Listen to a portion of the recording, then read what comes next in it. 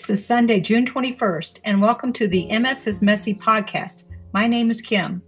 I'm sitting here today feeling a little melancholy for a couple of reasons. It is Father's Day, for the last 20 years, since my dad passed way too early from a heart attack, this celebration of fathers makes me sad. Sad that my dad didn't get to see all his grandchildren and great-grandchildren grow up. Sad that I didn't get to have more of a grown-up relationship with him, and sad that he didn't get to enjoy a full life.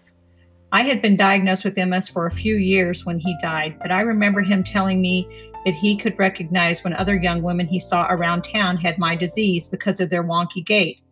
My dad didn't know how to use a computer or how to Google the symptoms of MS, but I was touched by the fact that he knew enough to be empathetic to my situation. I really felt like MS was bringing us closer, and then he was gone. I still feel his presence all the time, with little reminders almost daily that he's looking out for my family and I. Another reason for my melancholy is that my dear mom turns 80 today, and we had a big celebration planned for her in our childhood home in Colorado, where my brothers and their families still live. My siblings and I thought it might be fun to go back to the place where we spent the most time together as a family and share some of those experiences with our own kids and grandkids. We would have truly enjoyed all the beautiful scenery while reminiscing about all the great times we had growing up there.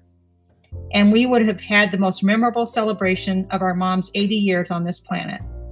One of my brothers and his family did go to Arizona this weekend, not able to bear the fact of mom being without any of her family today.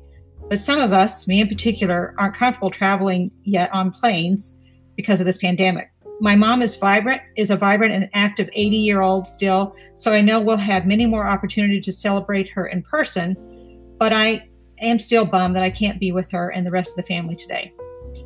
Being a mom myself, I know how painful it must have been for my own mother to see me struggle with MS all these years. She has said as much many times, so I imagine my mom would gladly take on the burden of this disease if she didn't have to see me struggle with it so. As mothers do, my mom worries about me all the time, so much so that I don't tell her every little detail of the day-to-day aches and pains I deal with. The best gift I can give her today and every day is to do everything in my power to stay healthy and mobile. That is the least I can do for the woman who brought me up to be the strong person that I have become through all of this.